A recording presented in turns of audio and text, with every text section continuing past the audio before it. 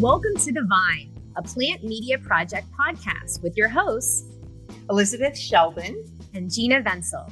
And today we have Debbie Churgai, the Executive Director of Americans for Safe Access, a medical cannabis patient advocacy nonprofit that works in all aspects of the organization, including education, policy, research, and consumer safety. Hi, Debbie. Hi, guys. Thanks for having me on. Oh, we're so happy to have you. I'm excited to see you. Even though we're glad to have you. Distance in different areas, it's great to see you on the computer. Absolutely. And we're just going to go ahead and dive right in. We want to know what made you an advocate for medical cannabis. Sure. Well, first of all, I just want to say I love that we work in this industry where everyone always asks, what is your story? How did you get into this industry? Like, what other industry does that, right? And I love hearing everyone's story. It's one of my favorite aspects of the job is to hear everyone's personal stories. For me, I'm not a patient. I'm not a caregiver. I kind of just fell into this job because I always believed that cannabis was medicine. And when I did become the executive director of ASA, I was a little concerned because I'm not a patient. And I thought, how can I not be a patient and lead this patient advocacy group? But I think what's important to know is you don't have to be a patient to advocate for cannabis. You don't have to be a patient to know that it works. You don't have to be a patient to care about an issue that is affecting millions of people across the country and in the world. So, I started this job just as a temporary job to kind of go in between another job I was going for. But soon after I started working for ASA, we had our National Medical Cannabis Unity Conference. And there I was surrounded by dozens of patients and just hearing their stories, hearing how much ASA meant to them, hearing everything that they've gone through. I fell in love with doing advocacy. And it's hard because you hear a lot of hard stories sometimes. And I get a lot of calls that make me cry. But just helping people is just an amazing feeling. And so I do it because I want to help people. That's such a great reason. I'm so glad that you brought that up too, because so many people feel that in order to be advocates, that they have to be patients themselves. And here we are having you, the executive director of this massive organization that's doing so much good for patients nationwide. And it's just such a special message, I feel, for folks to know that you don't have to be a patient yourself to truly be an advocate for the industry. And right. I appreciate that. That's something I didn't know about you. So can you tell us a little bit about your State of the States report? So yes, every year ASA creates a State of the States report where we grade every single medical cannabis program on how they are best providing access for patients. When we started the report several years ago, there was only about, 22 states had medical cannabis programs.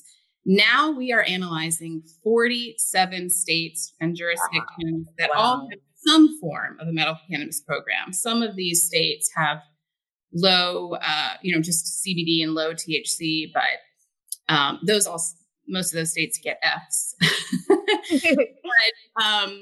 But yeah, we're analyzing all these states on about 80 different metrics and seeing, how these programs are helping patients. Because what we're finding is, although there are so many states that have programs, a lot of them are still leaving out a large portion of the population. Some states have condition-specific lists that you have to have a certain condition. Some states have very low purchase limits. When you're a patient and you really need this medicine, sometimes you need really high doses. So there's so many different restrictions within the states that don't allow people to access this medicine. And that's really what this report kind of highlights, is the differences between the states, the inequality between the states and the access for patients. And so we're just finishing it up this year. We are going to release it on Thursday, I think it's September 10th during the National Cannabis Policy Summit this year. Wow. So we're really excited about releasing the report. I can't wait to see how Pennsylvania does. Yeah. Pennsylvania's pretty good. Is that where you're from? Yeah. I'm from Pennsylvania, and then with Elizabeth being in Maryland, we're really we'll see which state fares better on the report. And it's good to look at it as a comparative level. We have a lot of patients, funnily enough, that actually complain that their state got too high of a score, and they will tell us, they'll share with us all their problems. And what I say to them is, there is a matrix of how we score. Look at the matrix, look how it was scored, and then look at other states. And if you compare your state to other states, a lot of times your state is doing a lot better than a lot of other states. So yeah, it is a really interesting and fun report to look at. And we also send it to every single state legislator, make sure that they see it, regulators. And it's not just a report to say this is how states are doing. It's also a report to show how to improve the program. So every single report card has an improvement section, and we tell the states exactly how you can improve your program. The one other thing I just wanted to, you made me think of, is you also do a program where you tell people who is pro-cannabis in their state, in their government, in their state government. And we didn't have that question in there necessarily, but now that you're bringing it up, I'm like, okay, I like that guideline. I can go down and see. Yes, it's called Vote Medical Marijuana, and we're gonna start working on it in September. It should be up late September, early October, in which we also grade every single state legislator and federal policymaker on how they have, on what kind of cannabis legislation they've signed on. So a lot of politicians will tweet about medical cannabis or tweet about cannabis. They'll talk about it in their platform. But if they don't actually sign on to some legislation, that doesn't mean anything. So what this does is actually shows all the legislation and what your legislator has signed on to. Well, that's fantastic. And you said that that'll be an initiative in September. We can keep a lookout for that.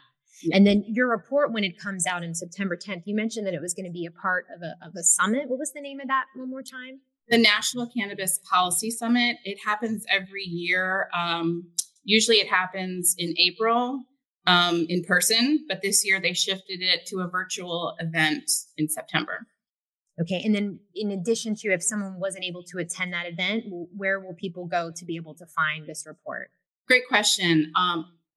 This report, as all of our reports, including last year's State of the States report, is available on our website, safeaccessnow.org. Free to download, free to share. Everything on our website is free for patients. We want you to use these resources. We want you to share them. So everything that we've ever done is free on our website for people to share. That is so fantastic. And to switch gear a little bit, I'd like to talk about social equity programs. Is ASA involved with any initiatives? And if so, what do they look like? That's a great question, because for a lot of people, they think about social equity as an industry problem. But it's not just an industry problem, it's a patient problem as well. And until insurance can cover medical cannabis, we're never going to be equal. We need insurance to cover cannabis. And so we've been working with insurance companies for several years now, trying to get them to be able to do that.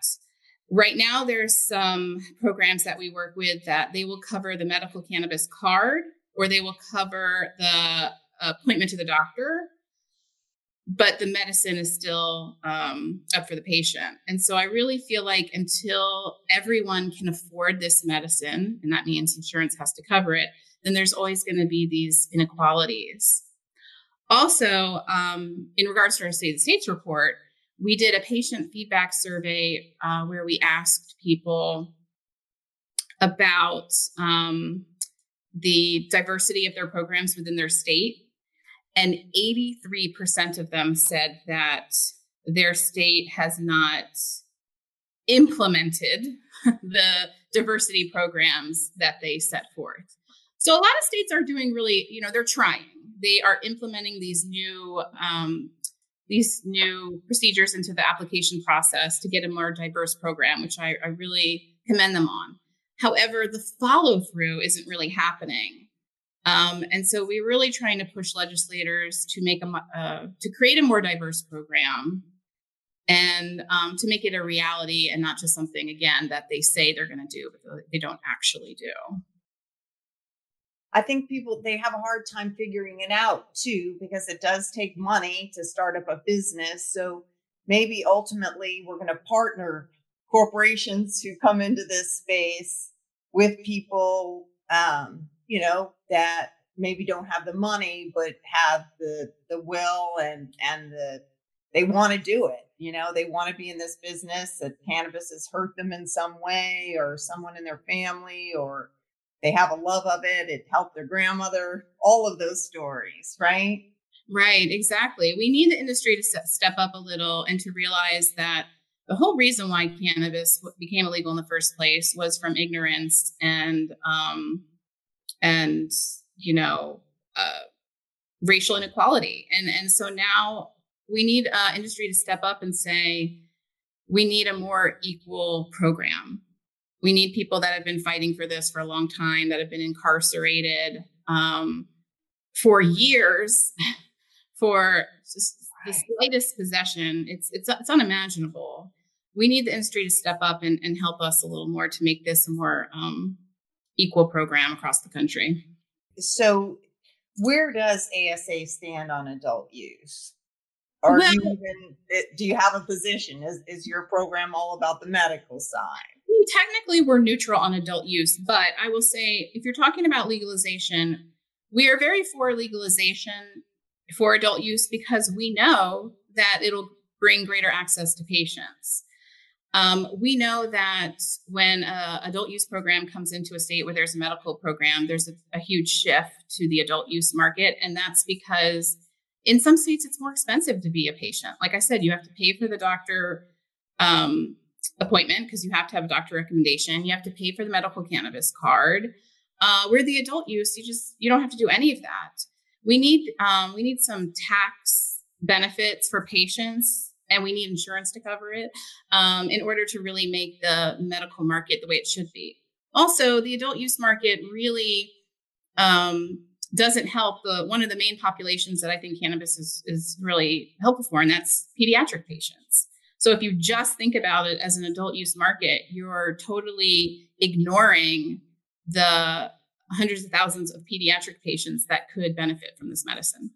That is such a great point to think of it that way. When we talk about insurance covering it, will that only happen then once it's descheduled from a Schedule I drug and legalized nationwide? Or is there the ability that from a medical state to a medical state that the insurance companies could potentially help, even if full nationwide legalization takes more time? That's something that we've been looking at for a few years to see if there's some loopholes in the system. Unfortunately, insurance companies are just scared. And I think that it probably won't happen until legalization occurs. But we will continue to look for ways to help patients afford this medicine in any way possible until that happens. We're not going to stop fighting for insurance coverage until the medicine is covered. That's so great. I know that in the state of Pennsylvania, there was something written into the tax code that said that there would be money set aside for patients that can't afford their medicine. However, there's not been any plan yet on how that could be given to the patients. And I've just been so obsessed with this concept because I've seen so many and talked to so many people across the state that want to, use this medicine to, help them maybe with, getting off opioids or something like that. And they're not able to really even afford it. And it's so expensive. Mm-hmm. And if they could have the access to it. So I really hope that, like you said, some of the states, they're doing really great. They had great programs, but it's a lot of the implementation that's just taking a little bit more time. And I know that one aspect of Pennsylvania is something that matters to me so much to see. We've been seeing this great program, hundreds of thousands of patients. So you have have to think there's a fund sitting there somewhere. And I'd love to figure out how that can be given out to the patients that need it most. Well, that's a great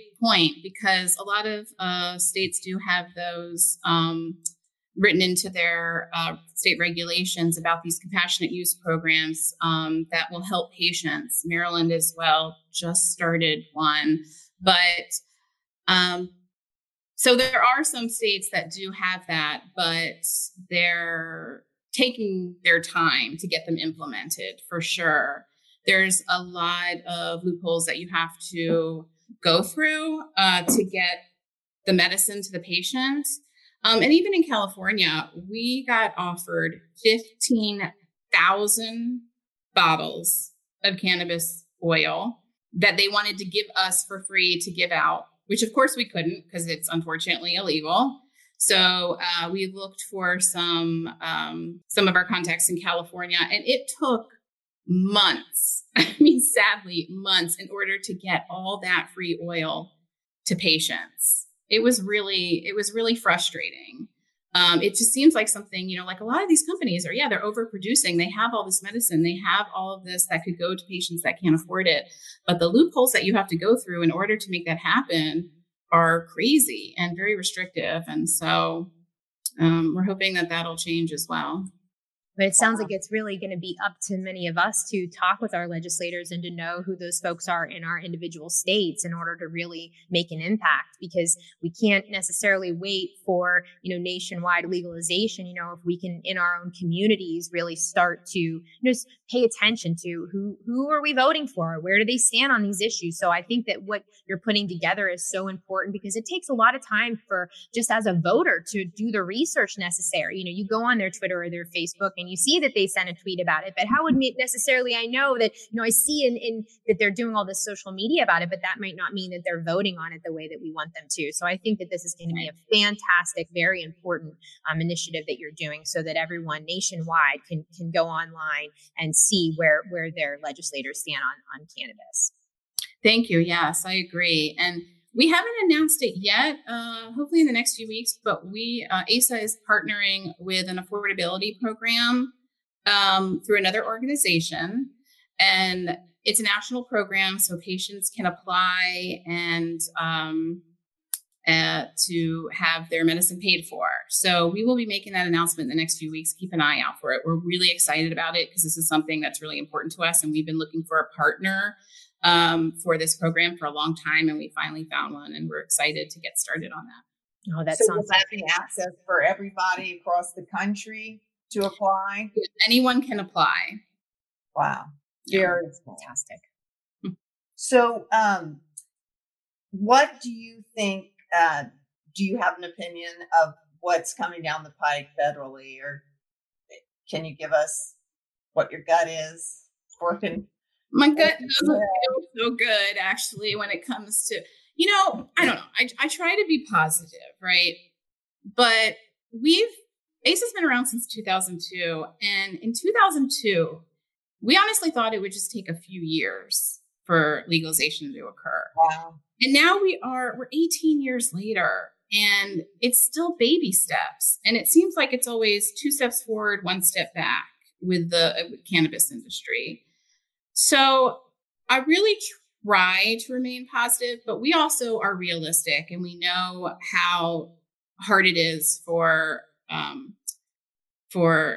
things to get passed. And we're hopeful, and we are going to keep advocating, but realistically, I think it might take, I hate saying this, people always hate it when I say this, but I think it might take a few more years. But we'll see. I mean, we're definitely hopeful, and the louder our community can be, and the more we contact our legislators, not just legislators, but medical for professionals, patient organizations. We need to contact as many people as possible and have them, voice their opinion on cannabis, so that people know that this is what this country wants and deserves. So we were going to ask you, sort of what's your call to action? So tell us, I mean, you have sort of outlined, but. Well, I love that you asked that question, because So every month we send out a monthly newsletter. And at the end of the newsletter, we always have a call for action. We always have a action alert, something that you can do as a supporter. You don't have to be a patient, just as a supporter. And we make it really easy for people to show their support. So what we'll do is we create a letter. I think this last one was about the MORE Act.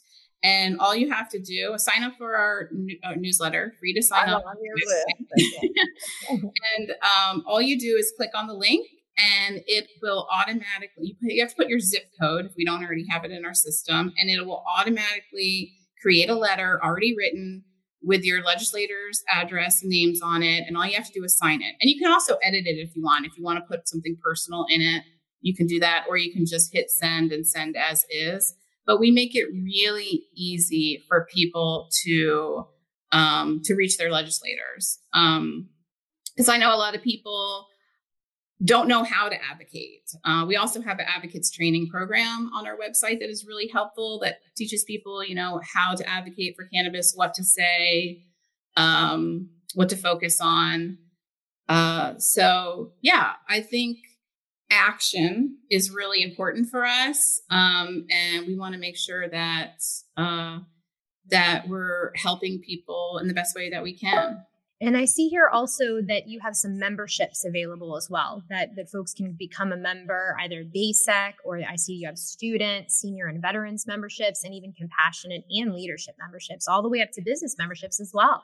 Yes, we really appreciate membership is how we thrive and how we survive.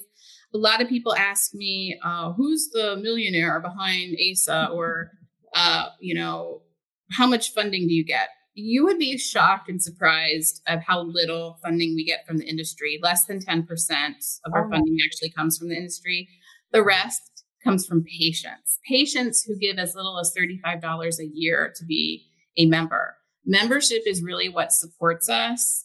We're really hoping that more businesses will join. The business membership has been booming this year. We're really appreciative of those businesses that are joining. Because, we don't want patients to have to pay for this. We really don't. We want industry. If industry could support us a little bit more, we wouldn't have to rely on patients. But I appreciate you bringing it up. It's real easy to sign up, safeaccessnow.org/membership. And as you mentioned, it's as little as $35 a year. And I think it's $25 for veterans and students. So we really appreciate anyone that will sign up for membership. And there are some benefits. It's only $500 for a business membership for annual. I mean, you think about so many businesses that can support so many different organizations, but really $500 for an entire year. When you think about how much money goes into special events and advertising and different forms of marketing, I mean, this is the best way to put your business in the forefront of assisting Americans for Safe Access. So I really encourage many of the business owners listening that they'll also take a look at this, because I agree. I mean, the goal definitely is for the patients to be able to have access to this. So we want the industry to step up a little bit more and hopefully, donate today and give in. And we just appreciate your time so much, Debbie. I mean, you're doing so many wonderful things for our community, and it just matters to us to have this great, wonderful go-to resource, because you really are providing so much information. And as the laws are constantly changing state to state, it is a lot to keep up with, even when you're an advocate and you're in the industry. So to have a resource like yours, it's just so fantastic for all of us. And we really do appreciate your time today. Thank you. I appreciate you guys having me and supporting our organization. Thank you so much. Absolutely. And if there's anything else you want to add, Elizabeth? No, I just really thank you so much, Debbie. You're one of the greatest in this industry. You're the first person I came to in this industry. Yeah. I do remember that. Yeah. Yes. So I just appreciate it. Thank you so much. Thanks, guys. Absolutely. And thanks to all of you for tuning in to the Vine, a Plant Media Project podcast. Tune in next time and learn more about plant media at plantmediaproject.com.